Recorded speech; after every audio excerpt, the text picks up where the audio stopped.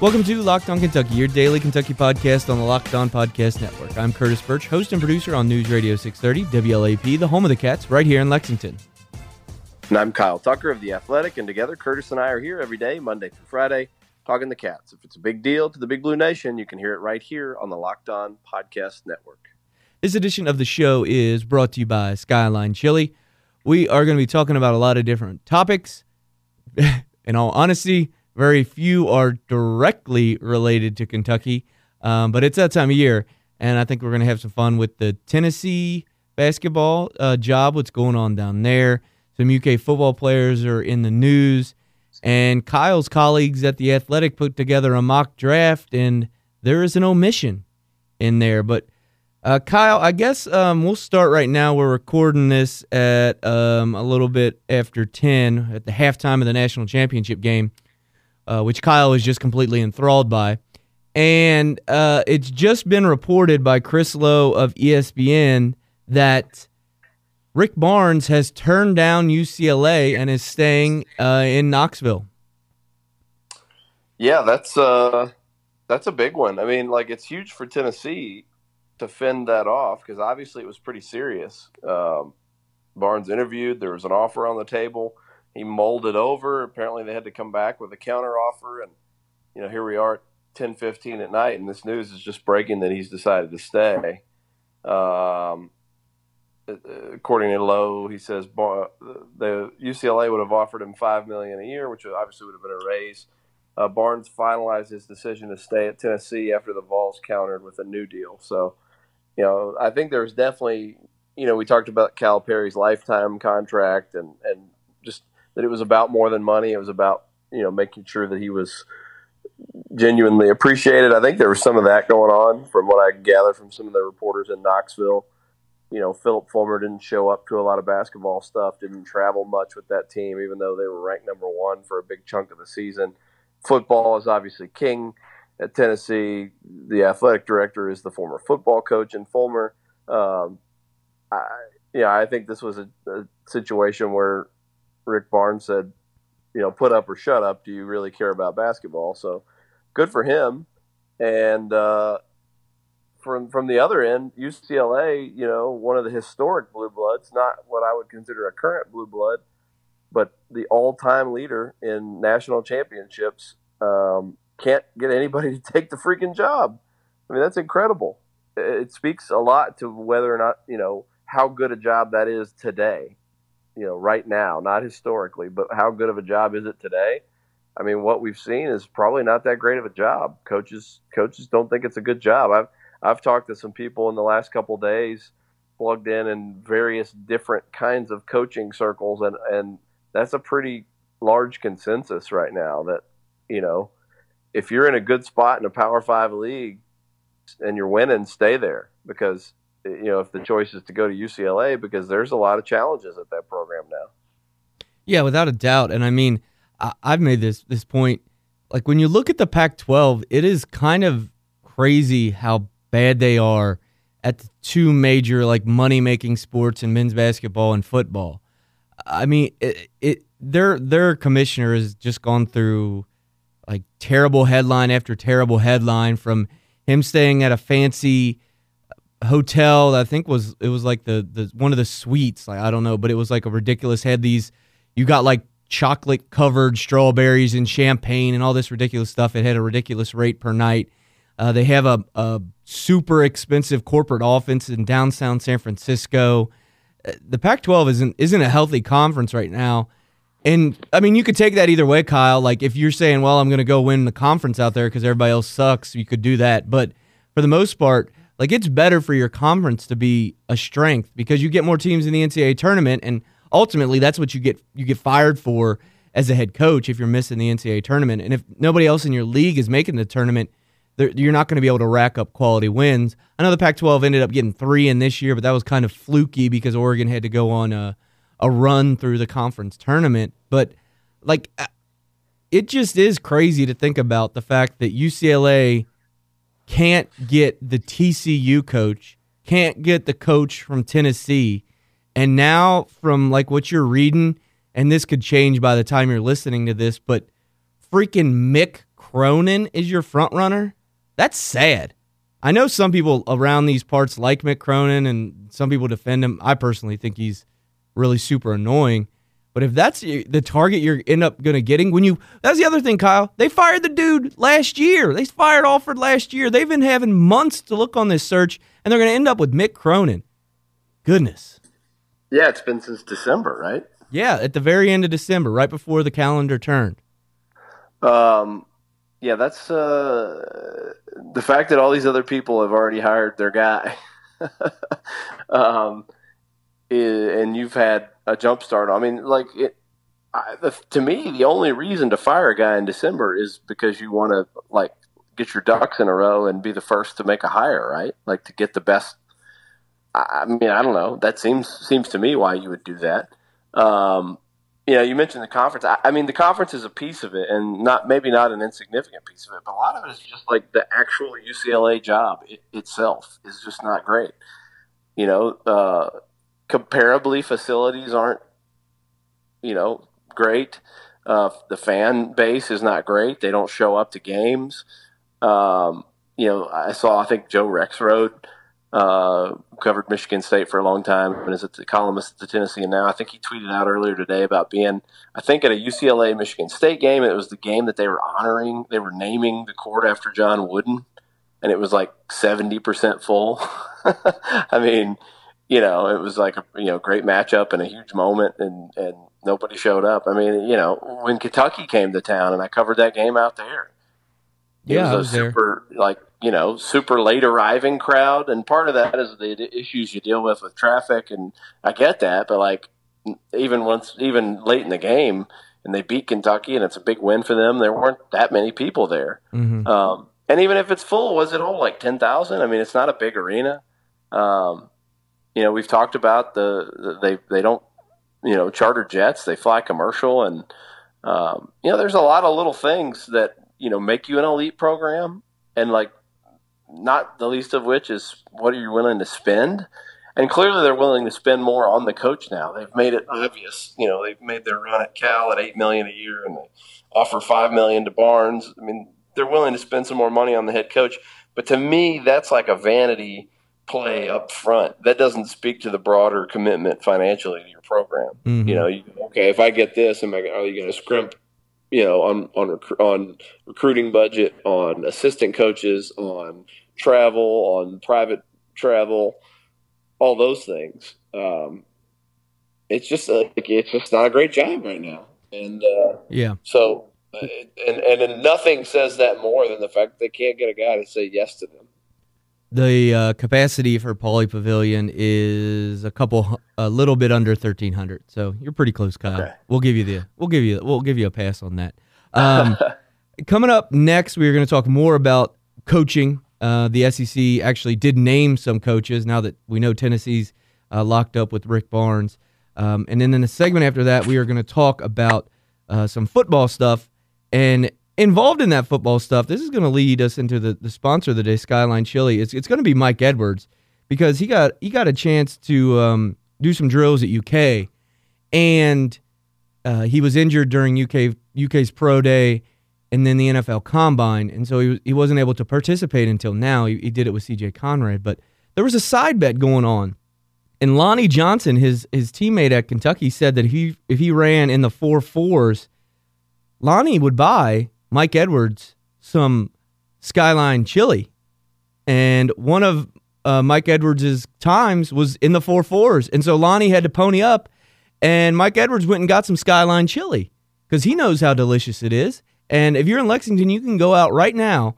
Well, depending on what time you're listening to this, if they might be closed, but if you're awake during normal business hours, go over to Richmond Road and get you some delicious cheese conies. That's what Mike Edwards had today. He put out a picture on his Instagram of his winnings.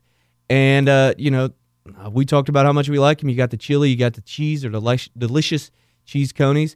The Lexington locations, Richmond Road, right across the street from the Krispy Kremes. You can get it to go. You can dine in. Both are great, great options. So be like Mike Edwards and get some Skyline Chili. You are Locked On Kentucky, part of the Locked On Podcast Network. Okay, Kyle, let's wrap this this kind of discussion on. I feel like we've been talking about the SEC coaching carousel for a while now. 2 of the vacancies have been filled. Jerry Stackhouse is going to be the coach at Vandy, and Eric Musselman will be the coach at Arkansas. Very interesting hires in both of these in my mind. Everybody thought it was almost a done deal that it would be Kelvin Sampson to Arkansas. That didn't come to fruition. Kind of rate them. How do you feel both of those schools did? Both TBAs in my mind. I think, obviously the most proven at the college level is Musselman, but I think you and I are on the same page with that one about being a little bit skeptical, like of whether it's really the home run hire that everybody thinks it is. A large part of his success was based on 2 players who happen to be twin brothers. Mm-hmm.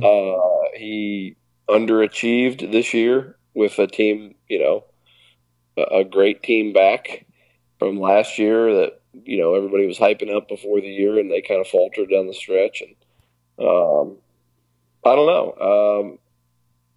For Arkansas, it's probably a good hire. It's probably somewhere close to the best they were going to do in this situation. So, I'm okay with it. I don't hate it. I just don't know that I'm I don't know that I'm like wowed by it. The Stackhouse thing's interesting. I think it's probably good if you're Vanderbilt in that situation to try something a little different. And if it's been proven that you can get NBA level players to come to Vanderbilt, and they have a few times, maybe it's best to get a guy who develops NBA talent, who has that NBA pedigree, who played a long time there, and not only played like Penny did, but also coached in the NBA and has coached in the NBA's developmental league and the G League, and worked with these kind of young players. So I don't know X and O wise, but I would guess that he'll be really good at relating to dudes, impressing guys on the recruiting trail, getting some NBA level talent to come there, and then developing it, individuals. Now, how will he be and drawing it up on the board and, coaching it up in the timeouts? I don't know, but I kind of like the idea of it. And frankly, if you took away Penny's sort of built-in advantage of having an AAU pipeline that he could go pluck, 6 guys out of, and being the name in Memphis, so probably he's going to do okay recruiting Memphis for a long time, as long as there are good players in that city. Just straight up, if you took them and dropped them into programs where they didn't where Penny didn't have that one built-in advantage, I might like this hire better than Penny. Yeah. If that makes any sense, but no, it does. Because he's not. Yeah. Jerry doesn't have the number 1 recruit and a bunch of other 4 and 5-star guys who played in his program and already adore him. That's a huge advantage towards getting that first wave of talent. But in the long term, I think Stackhouse is more proven as a player developer. Yeah, I completely agree with that. I'll kind of start with Musselman. My thoughts. I'm on board with you. You and I were texting about this. I saw a lot of people just saying, this, oh my gosh, the SEC is now a stronger conference because of this hire. Maybe, I guess. I just don't see a vast gulf between Musselman and Mike Anderson, and maybe I'll be proven wrong. I know Musselman has a ton of energy and he takes his shirt off, so that's cool, I guess. But it just seemed like he had short-term success at a Nevada program that was built largely off of some transfers and just some fluky stuff that I don't know if you can necessarily recreate consistently at a program like Arkansas. Maybe you can. I think they went the JUCO route to a certain extent in Nevada, grad transfers and those kind of deals. So, I don't know. A lot of times these things can work out or not work out despite what people think.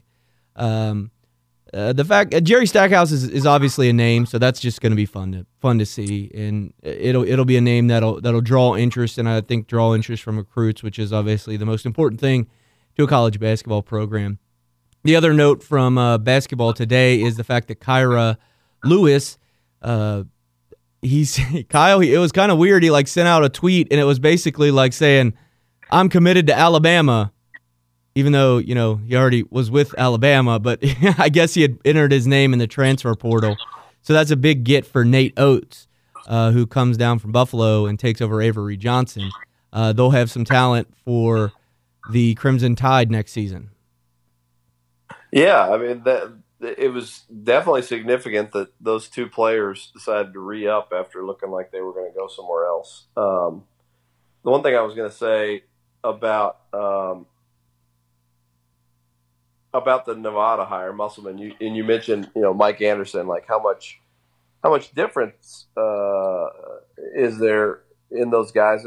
So Musselman went to the Sweet 16 last year with Nevada, and he lost in the first round this year with Nevada. They won 29 games both years, 28 the year before. I mean, the Sweet 16. Mike Anderson, what sort of made him an attractive prospect is he went to the Elite Eight and won 31 games with Missouri. And then he made the tournament the next couple of years, had another year where he won a game in the tournament. I mean, if you look at their pre-Arkansas hire resumes, they're, roughly the same. So, I think you're probably right. These are probably kind of comparable guys. Yeah. So we'll keep an eye on all those and let you know if there's any other movement in the SEC basketball coaching circles. Coming up next, we are going to talk a little football because, as I mentioned when I was talking about Skyline, Mike Edwards and CJ Conrad did their own little mini pro day today at the UK football facility, and Kyle's colleagues at The Athletic are going to upset some UK fans. This is Locked On Kentucky, your team every day. CJ Conrad missed the NFL Combine because they discovered a heart condition, and that's a really, really scary situation, Kyle, to be told that there's something wrong with your heart and you can't do this. Initially, it was kind of reported that his football career was over. Luckily, he went to a specialist in Boston and said that he's going to be able to participate. I mean, first off, it's just great for him that he is now looks like he's going to be able to continue to play football, because you hate to see a career end over something like that. Yeah. I mean, I think who knows what's next for him. I don't know, right now if he's a projected draft pick. I'm sure there's still going to be worry about that, for your NFL teams. But just the fact that he was able to get out and, run the 40, do the bench, do the agility drills. It looked like he did everything you would do at the Combine today, and did pretty well with it. So yeah, I got his numbers real quick. I'll roll through them.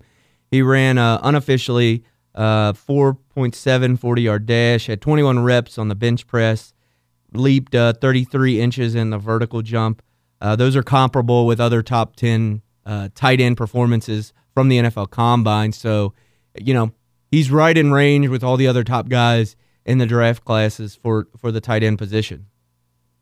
Yeah, I mean, he was a guy who obviously didn't have the reception numbers, the offensive numbers that you would love to see, but he was such a big part for Kentucky for so long and so dependable, such a reliable blocker. I would think at minimum, if teams aren't scared off by the health stuff, that he's a good enough player and has the size and all the measurements and all that you would at least bring him into your camp and give him a hard look. So good luck to CJ, and glad he's healthy enough to do all that.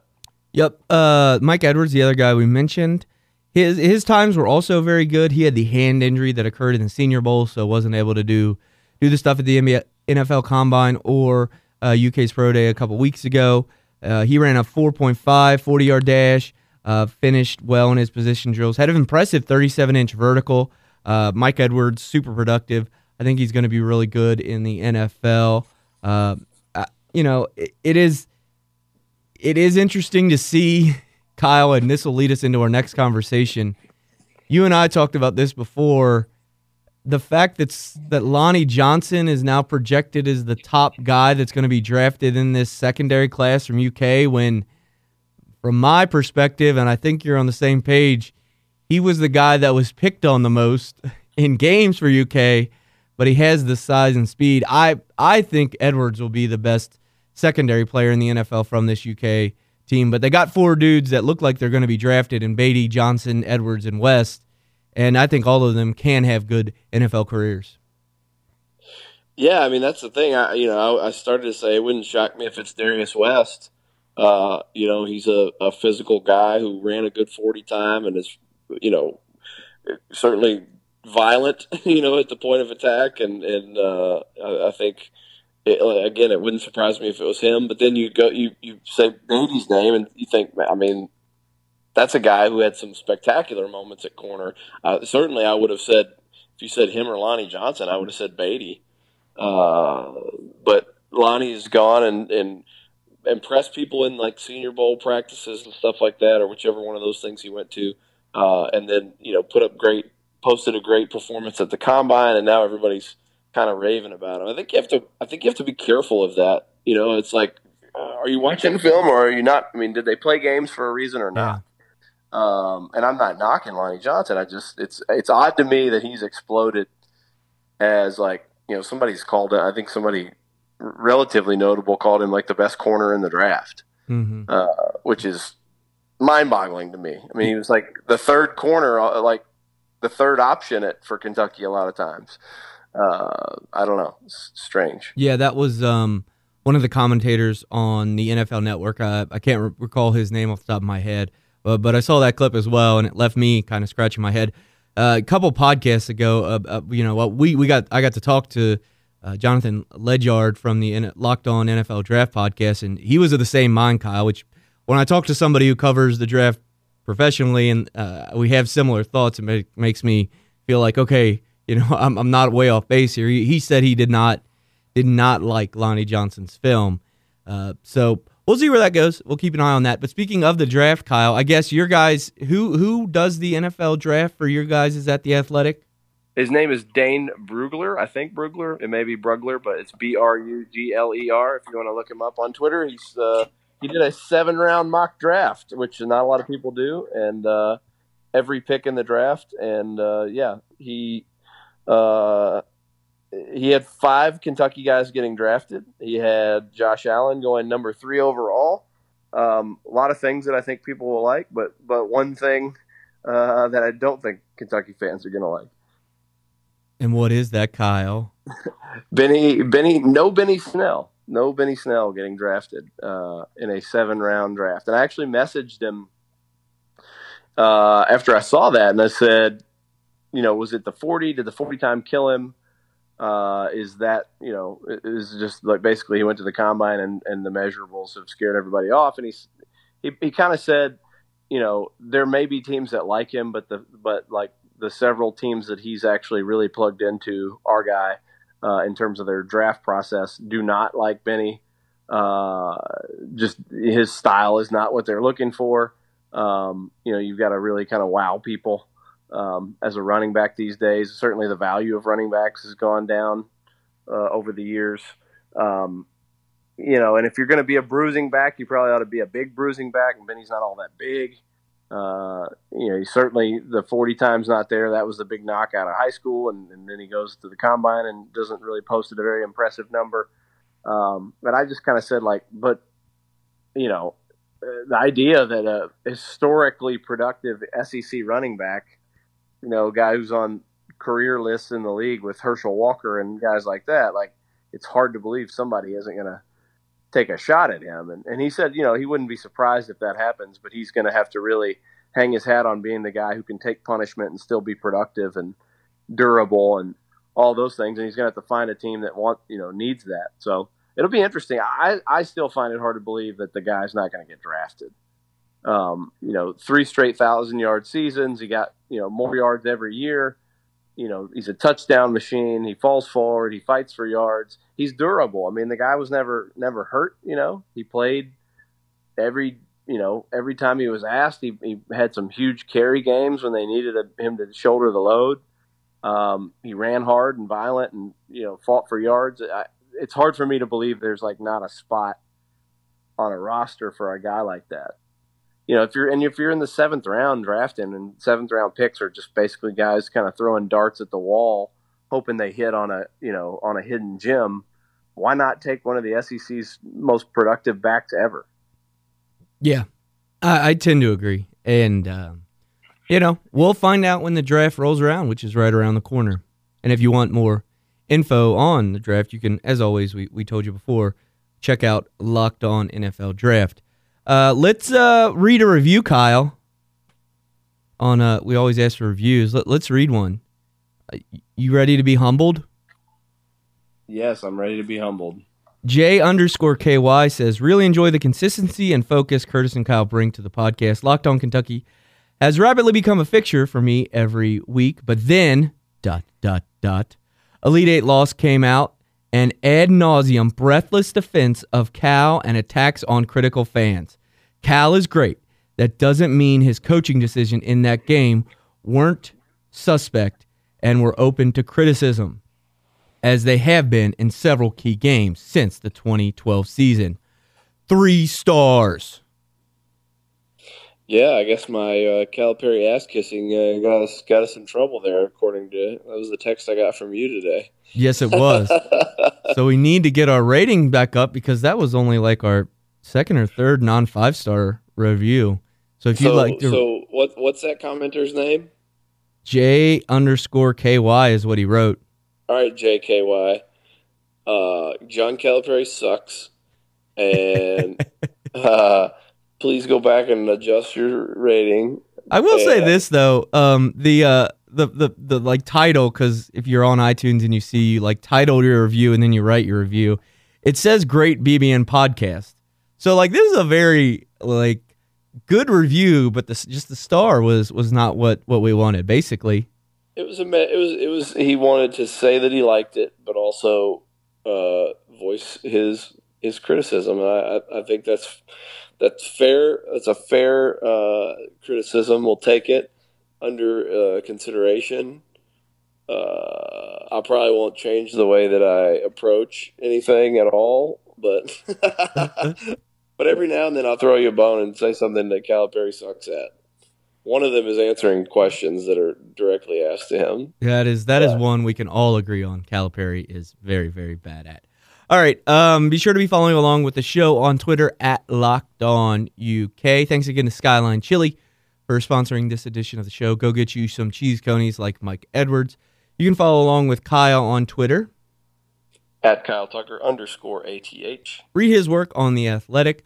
Follow me on Twitter at Curtis Birch, BURCH. You can hear me on WLAP right here in Lexington from 6 to 8 p.m. and then Sunday mornings 9 to noon. You can also see my video interviews on BigBlueInsider.com. Thanks so much for listening. As we just said, please rate, please review, and please subscribe, and most importantly, share this with somebody else who would enjoy. Thanks so much for listening, guys.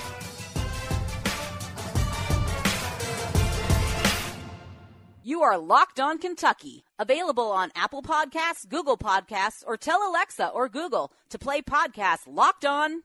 Don't worry, I won't finish. You get the idea. Hang on, let's re-record that because I was confused. I didn't know you were like rolling again. Or okay.